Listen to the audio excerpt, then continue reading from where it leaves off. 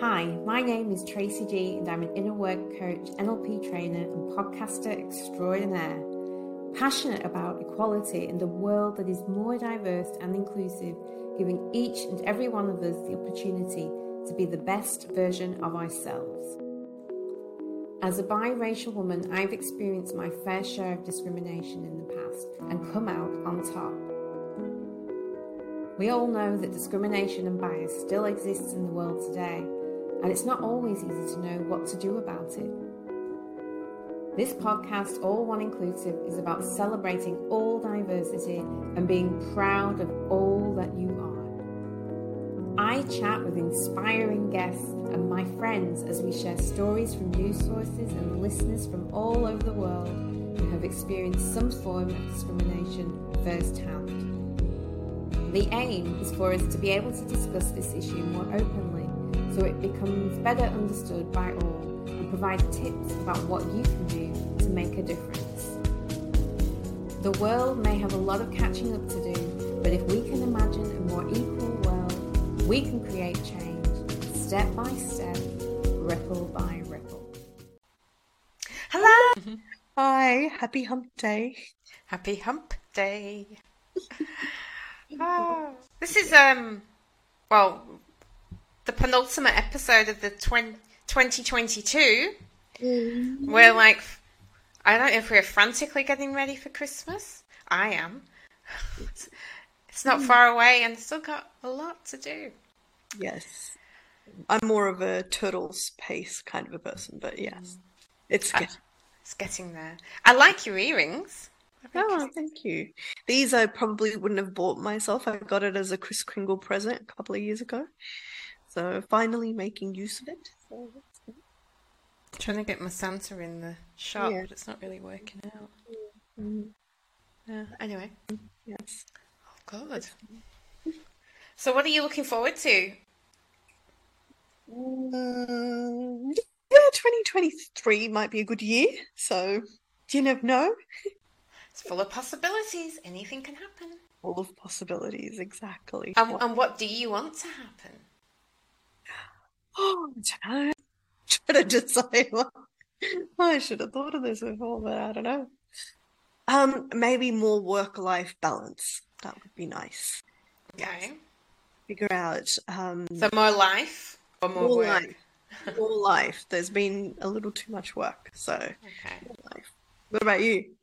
Me, I will be different opportunities to grow my business. Exploring different opportunities. That will be my focus. And dating. Dating, yes. Oh, yeah. Wow. Those two things will be... I wish you luck with them, because I think the business will be easier. Yeah. But you never know. You never know. You just never know. Yeah. So those are things I'm looking forward to in 2023.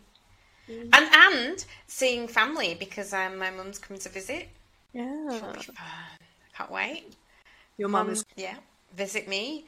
And I'm going on holiday in the beginning of the year, or the first quarter, in March.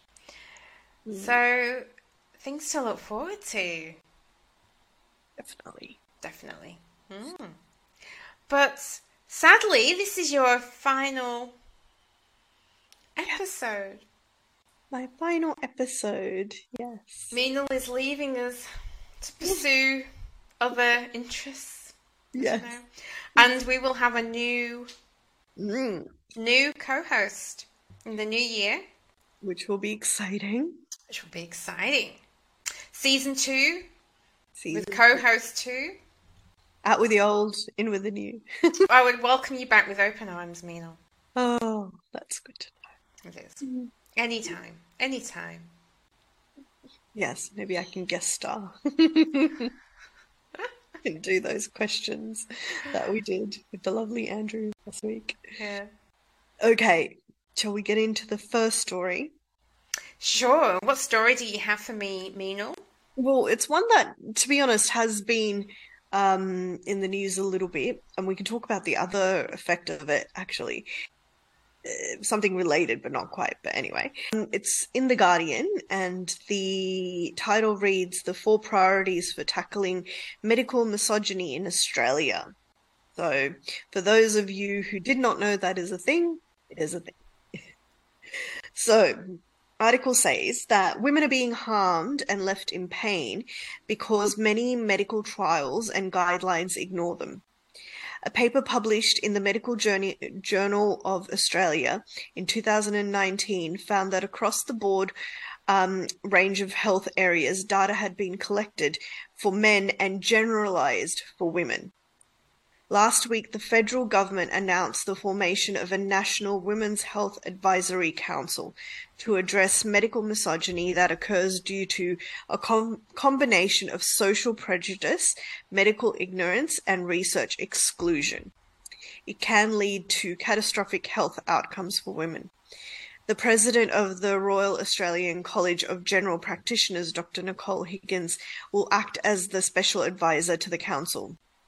She says it's unacceptable that women with severe pelvic pain caused by endometriosis have their symptoms repeatedly dismissed or ignored, for example. Australian women living with the painful and often debilitating condition have had to wait an average of 6.4 years before being diagnosed and often undergo surgery that don't help or cause harm. It's not good enough and change must happen now, Higgins says, which is quite shocking, but not unsurprising, especially for endometriosis in particular, because there have been, as we know, quite a few celebrities who's come out with these sort of things and not knowing that they had it for years. Guardian Australia spoke to 5 experts to find out what areas they think the new advisory council should provide, prioritize. End of obstetrics violence. So this is number 1. This was quite shocking, but I read about stuff like this a couple of years ago. Shocking, not yet surprising. Western Sydney University midwife Professor Hannah Dahlan says childbirth must be high on the council's agenda. She and her colleagues recently published findings from a national survey of 8,804 women that found more than 10% of those who gave birth in the past 5 years felt dehumanized, powerless, and violated by health providers. They experienced psychological and emotional abuse, non-consensual care, and others were threatened and yelled at. Dahlan says, more alarmingly were the experience of physical assault such as forcible restraint or being held down for non-consensual vaginal examinations. Dahlan says birth trauma affects about 1 in 3 women, yet is regularly dismissed or ignored. When English is not a woman's first language, or they are Aboriginal or Torres Strait Islander, they experience even higher rates of obstetric violence. Postnatal care continues to be the poor cousin of maternity care, where we leave women and their partners unsupported too early following birth, with postpartum women's health services that are patchy and hard to access, she says. We need this Women's Advisory Council, and let's hope childbirth is finally on the agenda so all women finally get the care and respect they deserve. It is shameful in 2022 that we must fight for what is basic human right. I agree. Hey. Exactly. Secondly, address the tragic outcomes for Indigenous women. I should say we were talking about tragic outcomes or health disparities between Indigenous Australians and non-Indigenous Australians when I was in high school. Yeah. The council must urgently address institutional racism, the social and cultural determinants of health, and greater uptake in cultural safety, says Adjunct Professor Janine Mohammed, of the CEO of the Aboriginal and Torres Strait Islander Health Organisation, Loitja Institution. Aboriginal and Torres Strait Islander women are twice as likely to have cardiovascular disease and to die from coronary heart disease or stroke than non-Indigenous women. They also die 7.8 years earlier than non-Indigenous women. As the National Women's Health Strategy acknowledges, Aboriginal and Torres Strait Islander needs are different, and inadequate healthcare can result in tragic outcomes, Mohammed says. The intersectionality of racism and misogyny impacts the health and well-being of Aboriginal and Torres Strait Islander women who experience a higher burden of disease than non-Indigenous women. It is vital that we focus on an Indigenous-led research agenda by and for our peoples, and with the targeted research strategies that support and grow Aboriginal and Torres Strait Islander health force. Number 3, give women the right medications and doses. So Dr. Laura Wilson led a study just published in the journal Nature Communications that found women are up to 75% more likely to experience adverse reactions to prescription drugs compared to men because of different physical traits. The author writes, a historic use of male animals in preclinical research and male participants in clinical trials has resulted in significant bias in the health system around the world. Women have suffered from historical neglect in preclinical and clinical research. Interesting, we both work in research and did not think of this really. Well, I didn't anyway. Wilson from the Australian National University says this has translated in us knowing far less about the severity of symptoms and efficacy of treatment in women as compared to men. Medical research must include sex-based analysis, she says. That is, not only are female animals and women included in biomedical research, but researchers must present sex-specific results rather than just correlating their results for sex, for example, by removing the impacts of sex-related variations in their analysis. She says the current approach by some researchers of correcting male-based results to include women by making assumptions about females has proven problematic. Many of the assumptions about including females in biomedical research are incorrect. For example, that the menstrual cycle will include additional variation in the experimental setting. She says it would be very valuable for future research to consider applying big data and meta-analysis approach to obtain a more complete and holistic understanding of sex differences. Wow. Yes. Actually, what's interesting to me is I never thought about it. I'm playing devil's advocate here. You know, we open a trial, we recruit patients, we don't think, oh, what sex are they? Or either there could be 80% male, we wouldn't even really realise. But then there's also cases where some diseases that we're investigating are more prominent in males or more prominent in females. There's that aspect as well. Yeah, there is, but for example, we know that, say, for example, trials we do in breast cancer, we do go out of our way to make sure that the consent forms don't say women and don't exclude men, because we're aware that men get breast cancer. Men get breast cancer. Exactly. So we are very conscious of including that in the population. I think maybe that's also what it's more about. Yeah. But also as well, I guess, you can't have, that's a really good example. Because at first I was thinking, well, then trials should be stratified, male and female, like targeting equal numbers. But then you can't really do that in some diseases because it's just more prominent in one sex. And like for breast cancer, men definitely can get breast cancer, but I think it's still more prominent in women than it is in men. Oh, 100%. So I guess what you could do is stratify as a representation of the population. So if it's known that, you know, men and women get breast cancer, but 80% of people will diagnose with breast cancer are female, then you want to stratify your trial 20% male, 80% female. That's how I would approach it, I guess.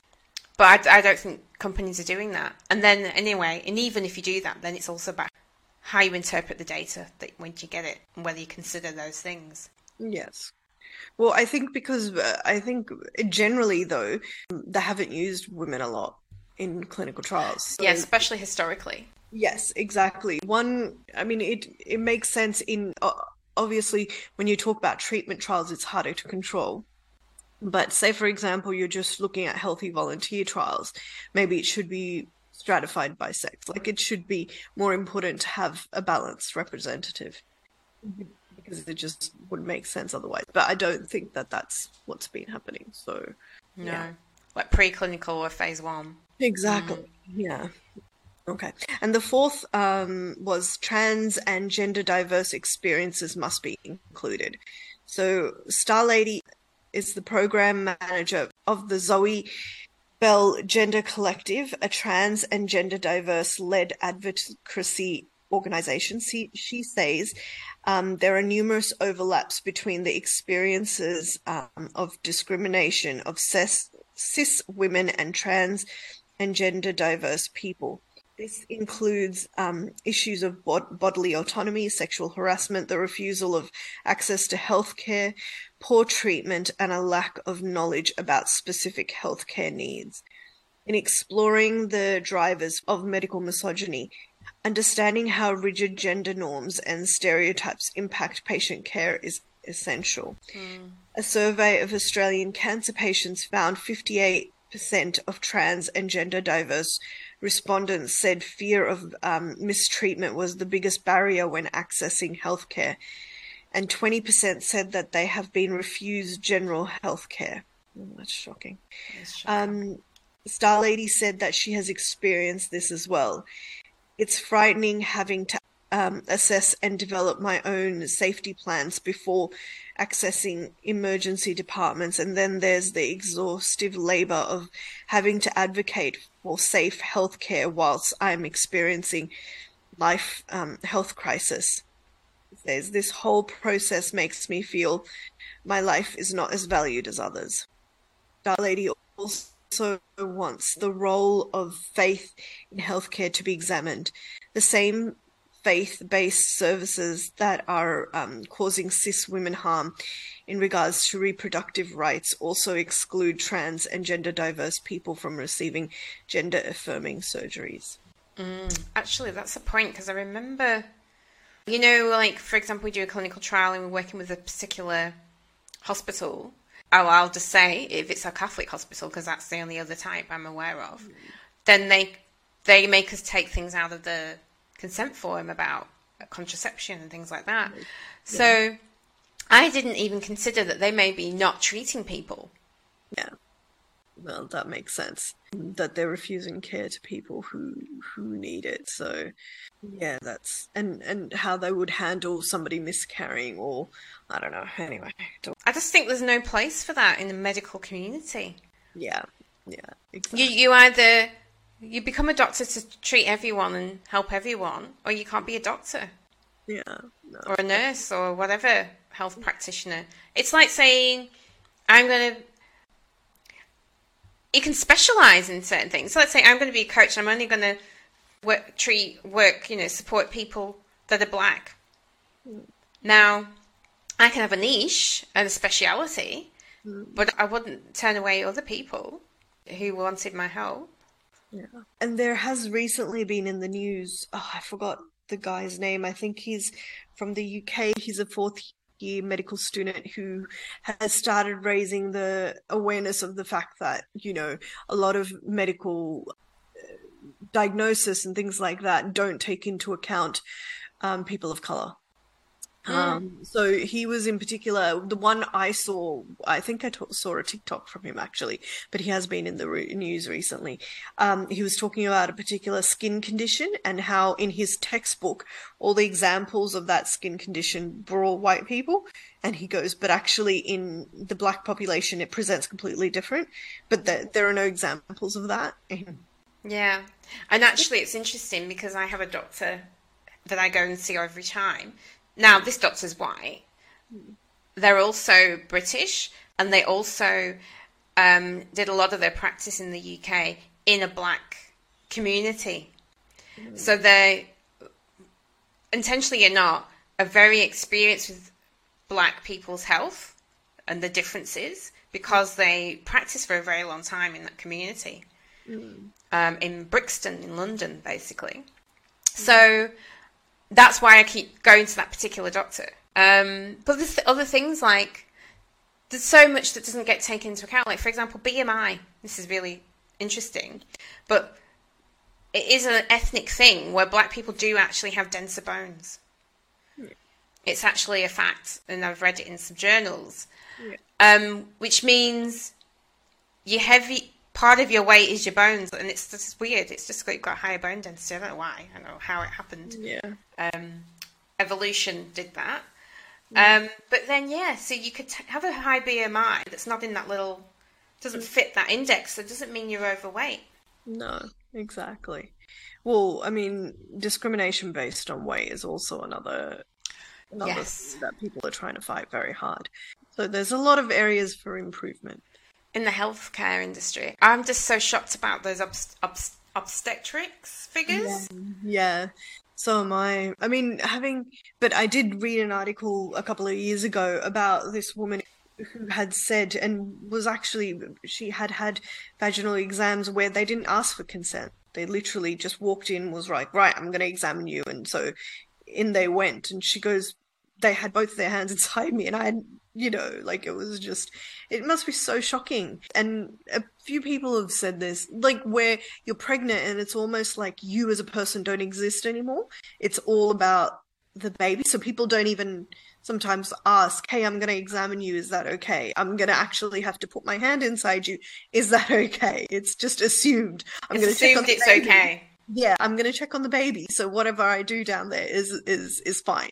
So that seems ridiculous to me. It's interesting, isn't it?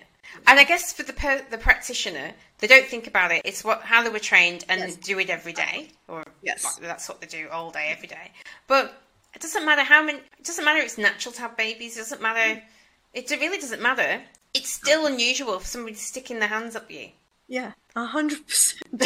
Especially when you're in pain as it is, you know what I mean? You're already, like, probably terrified and whatever, and you have all these people in the room, and people are doing things, and they're not telling you what they're doing. I just think it's interesting because it's just, again, that kind of idea that you just suck it up, get on with it. Yes. Because you're a woman and because this is natural and it happens all the time. Just because something happens all the time. Yeah, exactly. No, it's crazy. And don't even get me started on how partners or husbands get a say in what kind of, anesthesia you can do or whatever. Oh, I didn't know that.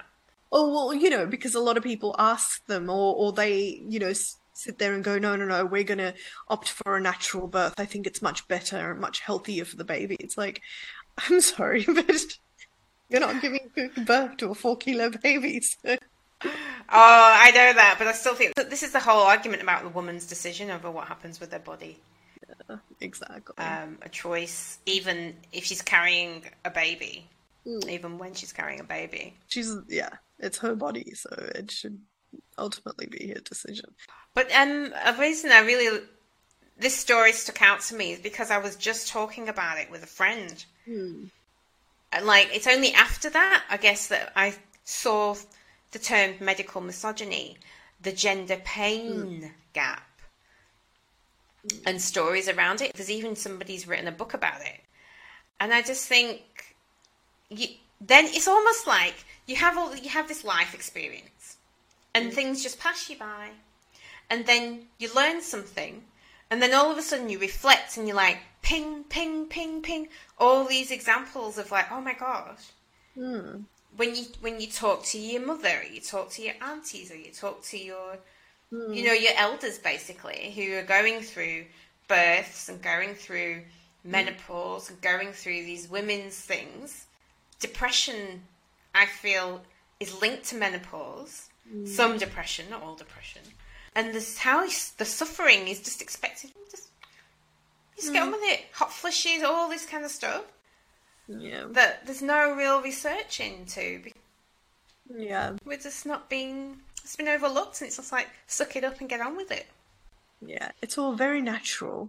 That's what everybody says, whether it's childbirth or menopause or pain that women feel during periods, or now I've discovered during ovulation. That's a new thing. Yeah, some people get pain. Yeah. Yes, a lot of pain. And it's just like, oh, well. That's just natural. It's just a thing. It's just a thing. Yeah. I can't tell you a few men that I've talked to about that or period pain or whatever who sort of go, oh, but I don't take paracetamol and Nurofen or anything. I never do. I don't need it. It's like, oh, good for you. I take both every 4 hours when I have my period. Like, and they feel as if, oh my God, that's so shocking. And it's like, why don't they? It's funny because they look at the amount of tablets, the pills that you take during period, and go, Who's they? Because I don't have this experience. So who are they? like just friends you talk to or colleagues or whatever. Okay. Like, oh, it's shocking, but they don't correlate that with the pain. They go, that's a shocking amount of pills to have to take. And you're like, yeah, but that's because I'm in a lot of pain. And they don't really look at it. They're just like, oh, but I've never needed that kind of medication. You should just say, look at you, you've never had that kind of pain. Exactly. Exactly. Yeah, no, it's yeah. Yeah, but the obstetrics one shocks me. And the conversation I was having with a friend is how she'd been suffering in silence for years and just being told, if she got bad when going to the doctors, being told to take painkillers. And it turned out she had really severe endometriosis and really bad. And luckily for her, she found a really good specialist who is all over it. Yeah.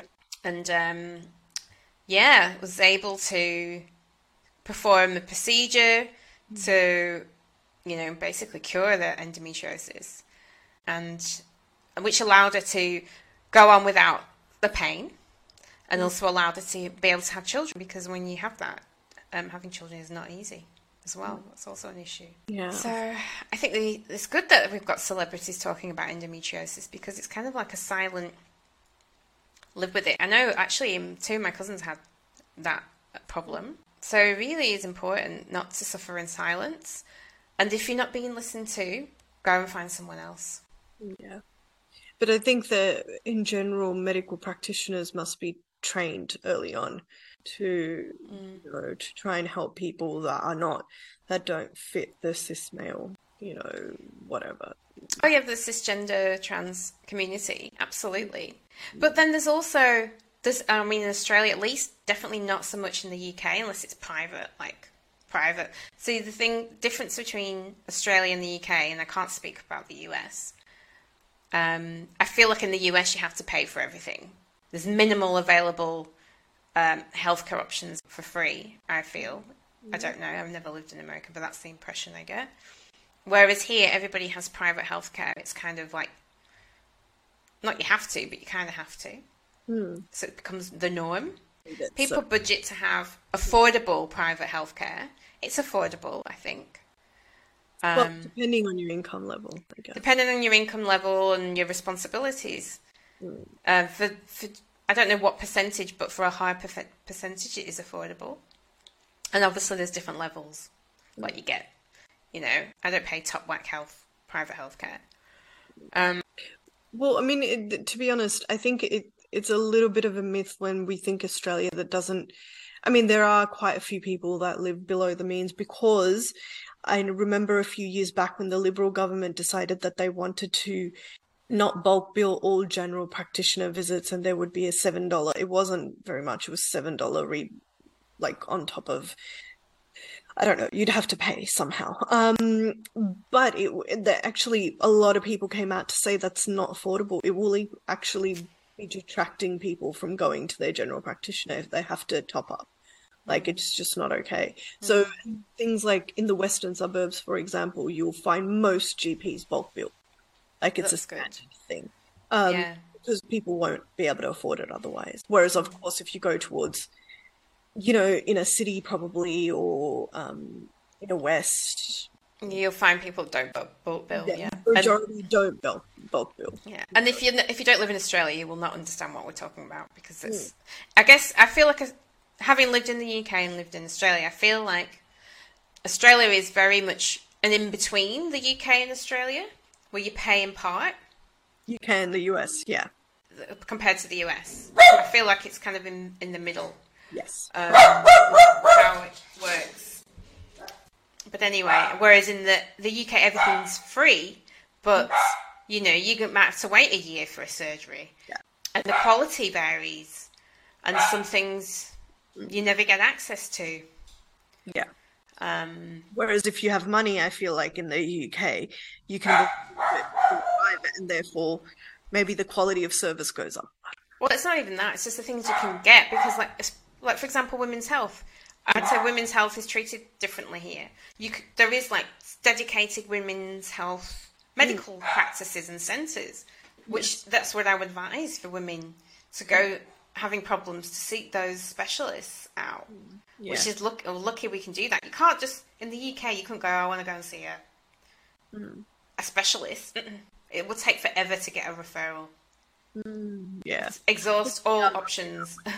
But I must say that the woman's GP that I go to near me is actually not bulk billed, and it's actually much more expensive than normal. So, like, you know, some centers the bulk bill out of pocket that the general practitioners that don't bill might be like $30 or something per visit. Whereas that woman's specialist that I go to near me is like 100 and something. So it's for general practitioner. She's not a specialist. So yeah, it's just I love that we have access to that, but yeah, I think it's not as accessible to everyone. No, you have to pay, and that's kind of what it's like in the UK. Yeah, exactly. I remember that. I think I don't know who put me onto that show. I Care a Lot. This is gonna hurt. Have you seen that show? No, it's not me. It's about the NHS and one of the doctors they would say an obstetrician, I guess, and he delivers babies, and it's a shocking show, actually. I love it. It's a little bit depressing, it is, I must say, and like how it ends and stuff is quite depressing, but it's still like it was still amazing to watch. So all right, I've not seen that show. What's it on? I do not know. I will find it. Because as far as the baby show was, I liked watching that One Boy in Every Minute. Oh, yeah. Yeah, I used to love it. I always cry every episode. On binge. This Is Going to Hurt. Oh, no, I don't have that. Wasn't me. Yes. But no, it's a very good show. I really liked it. And it's supposed to be a comedy. It is a comedy, but it's got a 95% Rotten Tomatoes rating and an 8.4 on IMDb. All right, okay. So that's the story we wanted to share because it raises awareness, and also I guess it's hopeful that the government in Australia are particularly focusing on that, taking notes, which is wonderful to hear. Let's hope something positive and constructive and resourceful comes of that. And also from men out there, be more understanding. You can't compare pain. There's no hierarchy of pain. But if you felt like you're getting kicked in the balls every 10 minutes for 7 days, maybe you'd take some painkillers. And maybe for the men whose wives and whatever partners are pregnant, and maybe just be an advocate for them when the doctors are talking to you instead of your wife or partner. Maybe just go, maybe you should ask. Oh, so funny. I see that in so many situations, but we'll get off track. Buying a house, like you told me about. You're the one buying the house, but they only talk to your brother. Yes. Your car. I remember when I bought my car and you came with me. Yes, I did. Yeah. I remember feeling in one place that they just weren't taking me seriously. I don't know why, to be honest. Yeah. For whatever reason, they weren't paying enough attention about my needs and what I was there for. So even though in the end, it was like getting blood out of a stone. I remember trying to get a quote and, whatever. It was like getting blood out of a stone. So I remember they gave me that quote and I was like, this is better quote, but I'm going to the other place where they were a lot more attentive and listening and whatever. Yeah. Because they deserve the whatever they get. But a shout out to the men who are actually very nice. I went to a new mechanic yesterday and they were lovely and, very, I always hate going to the mechanic. I don't know what it is. But anyway, they were really nice to the point where they had finished and I'd come to get my car and they'd parked the car on the driveway. And of course I paid and did whatever. And he walked me back to my car and I was sort of wondering what he was doing, but he had my keys. So I was like, I don't know, maybe he needs to check something else. But he actually got in the car and reversed out. So it wasn't in the driveway anymore and sort of facing out where I needed to go. And then he's like, here you go. And I'm like, oh, thank you. That's lovely. That's very nice. No, What was lovely about it? That's what I was going to say. well, that action sort of set up the whole of what the service was like. Because when I came in, he sort of explained to me what he went through, what they had done last time, and I told him what needed to be done this time. And then when I came back, he showed me exactly what he'd done and why he'd done it, and it just made a lot more sense. And I don't know, there was something about the environment that made me feel like it wasn't too weird, because the mechanic I'd gone to before, before this time, was someone who was recommended by my dad.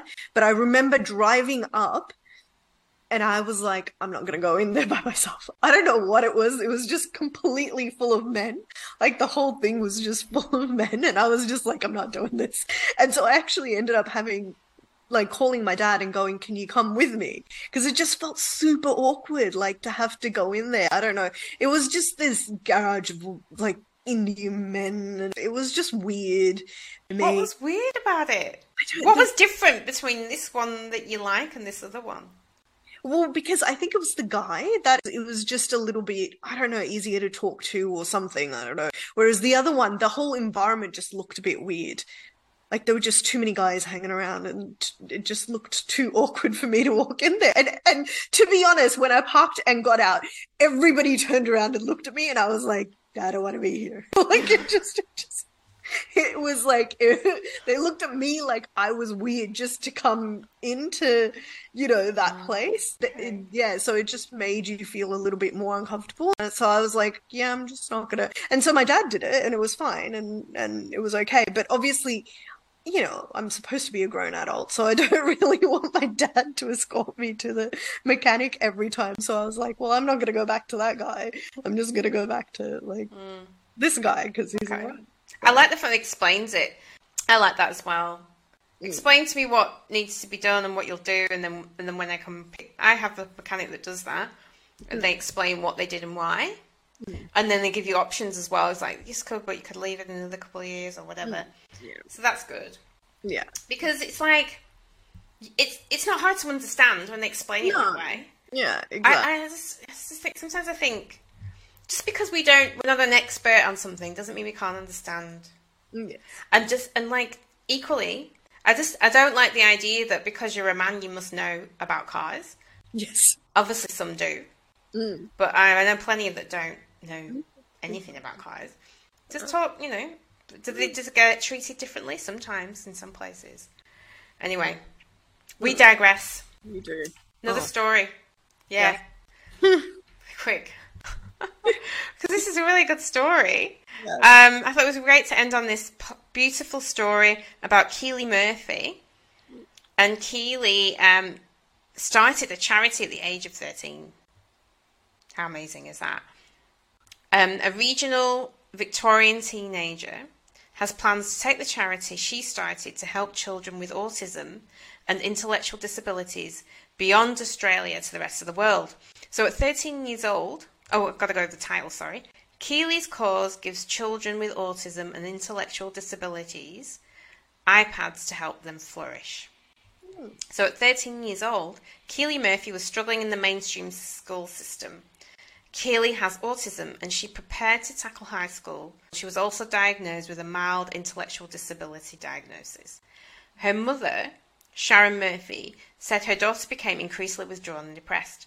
You can imagine, right? If you get the label intellectual disability, I just don't like that label, to be honest. Because what it actually means is you learn in a different way to the mainstream. There's a different approach needed for you. And actually, I think that applies to lots of people. I feel like you're taught one way to learn, and the people that can work with that, and they do well. And then there's people that need another way, and they don't do so well. I don't think they're stupid. No. Or, intellectually challenged, and they call it intellectual disability. I just don't like it as a title. But anyway. Anyhow, her mother, Sharon Murphy, said her daughter became increasingly withdrawn and depressed. She thought she was stupid. And we told her she wasn't, and she just had a different way of learning, Miss Murphy said. Yeah, exactly. She came out with, you know what, Mum, we have a right to an education as much as everyone else. Absolutely. Despite her own hardships, Keeley was inspired to help other young students gain access to their own iPads to improve their lives by creating charity Keeley's Cause. While most school students do have access to iPads, the devices are often shared and required to stay on campus. The charity raises funds to enable families with children diagnosed with autism and intellectual disabilities to apply to get their own iPad at no cost. Miss Murphy, the CEO of Keeley's Cause, said the tablet was an invaluable tool that helped improve communication in classroom learning. It's their world in a nutshell. You've got non-verbal kids that can have a voice through the iPads, communicate through picture-based word apps to describe their feelings, she said. It's giving kids a sense of self-worth. Hundreds of iPads donated. More than 300 iPads have been donated to children across the country since the charity was founded 5 years ago. So she's 18 now. So now 18, Keeley has just finished year 12 and has several prestigious awards under her belt, including the Diana Award in 2020. Named after the late Princess Diana, the international award recognises social action or humanitarian efforts. On Sunday, Keeley's Cause had its biggest ever giving day. The annual event held in teenagers' hometown of Balan. I've never heard of Balan, I think it's in Victoria. So families with children living with disabilities gifted toys, hampers and other goodies to make Christmas less financially stressful. More than 10,000 worth of gifts were donated this year. And Keeley said she was blown away at the response. Thank you so much to everyone that came, she said. And the charity has plans to expand reach beyond Australia, starting with Nepal and Bangladesh. We want these kids who are going to be the next leaders of our world to have everything they need to be able to live in the world as best they can, Keeley said. There you go. Great story. Yes. Amazing that you started it so young. Inspiring. I just love that. Do you know what else I love about it? The parents have been so supportive. Because some parents may have turned around and said, don't be silly. You can't, that's not possible. Yeah. How would you even do that? And she might not have known how to do that, just that she wanted to do that. Yeah. I just think that's beautiful. And I think it's so important that parents support the kids in that way rather than limiting them. Yeah. And that they had that attitude and told her that, because that's amazing. Well, it just goes to show age doesn't have to be a barrier to achieving amazing. Age doesn't. I mean, I was nearly gobsmacked. It's one of the lady coaches that are in the group that Andrew helps with her business. She is 70 years old. She only just started to learn coaching. She's 70 years old. I love that. Getting clients. Yeah. I mean, how incredible is that? Yeah. And imagine the life experience, really. Yeah. So that would be amazing in itself. So she's 70 years old. She's become a coach, and she's getting clients, and she's 70, and she's only done that in the last few years. So when I hear people say, I'm too old to do this and that, I know it's not true. You see it all the time. Yeah. Even too young, same thing, really. So is there anything you're thinking that you're too young or too old to do? It's never the case. Never. Never. Right. Right. Is that it? That is it. Let's say goodbye. Yes, exactly. Amazing. Wow, it's been amazing. Thank you for the opportunity. It has been. If it wasn't you suggesting it, I would never have done something like this. So, well, it's been a pleasure. It's been fun. Yes, exactly. It's been lots of fun. It's been a pleasure chatting with you. Yes. Over these 19 episodes. 19 episodes, really. Wow, that is a lot. There's a lot. 19 episodes of All One Inclusive podcast. You've been fantastic. And I've enjoyed every minute. So thank you. Absolutely. I'm sad to see you go. But good to welcome a whole new co-host with new ideas. Oh, just a different perception of life. Yeah, it will be interesting when we start in the new year with a new co-host. Mm-hmm. Season 2 will be back in January. I'm not sure which date in January, but season 2 will be back in January in the new year with a new co-host, which I'm not going to say their name yet. We'll just have to wait and see. It'll be a surprise. Surprise, yes. Surprise. But farewell to Meenal, and thank you. Farewell, everyone. It's been an amazing journey. Okay. Bye. Bye. Bye. Take care. New year. Here's to 2023, 13. To 2023, yes. 2023, yes. Hoping it's a wonderful one for everyone out there. Thank you. All right. Bye-bye. See you soon. Bye. Bye.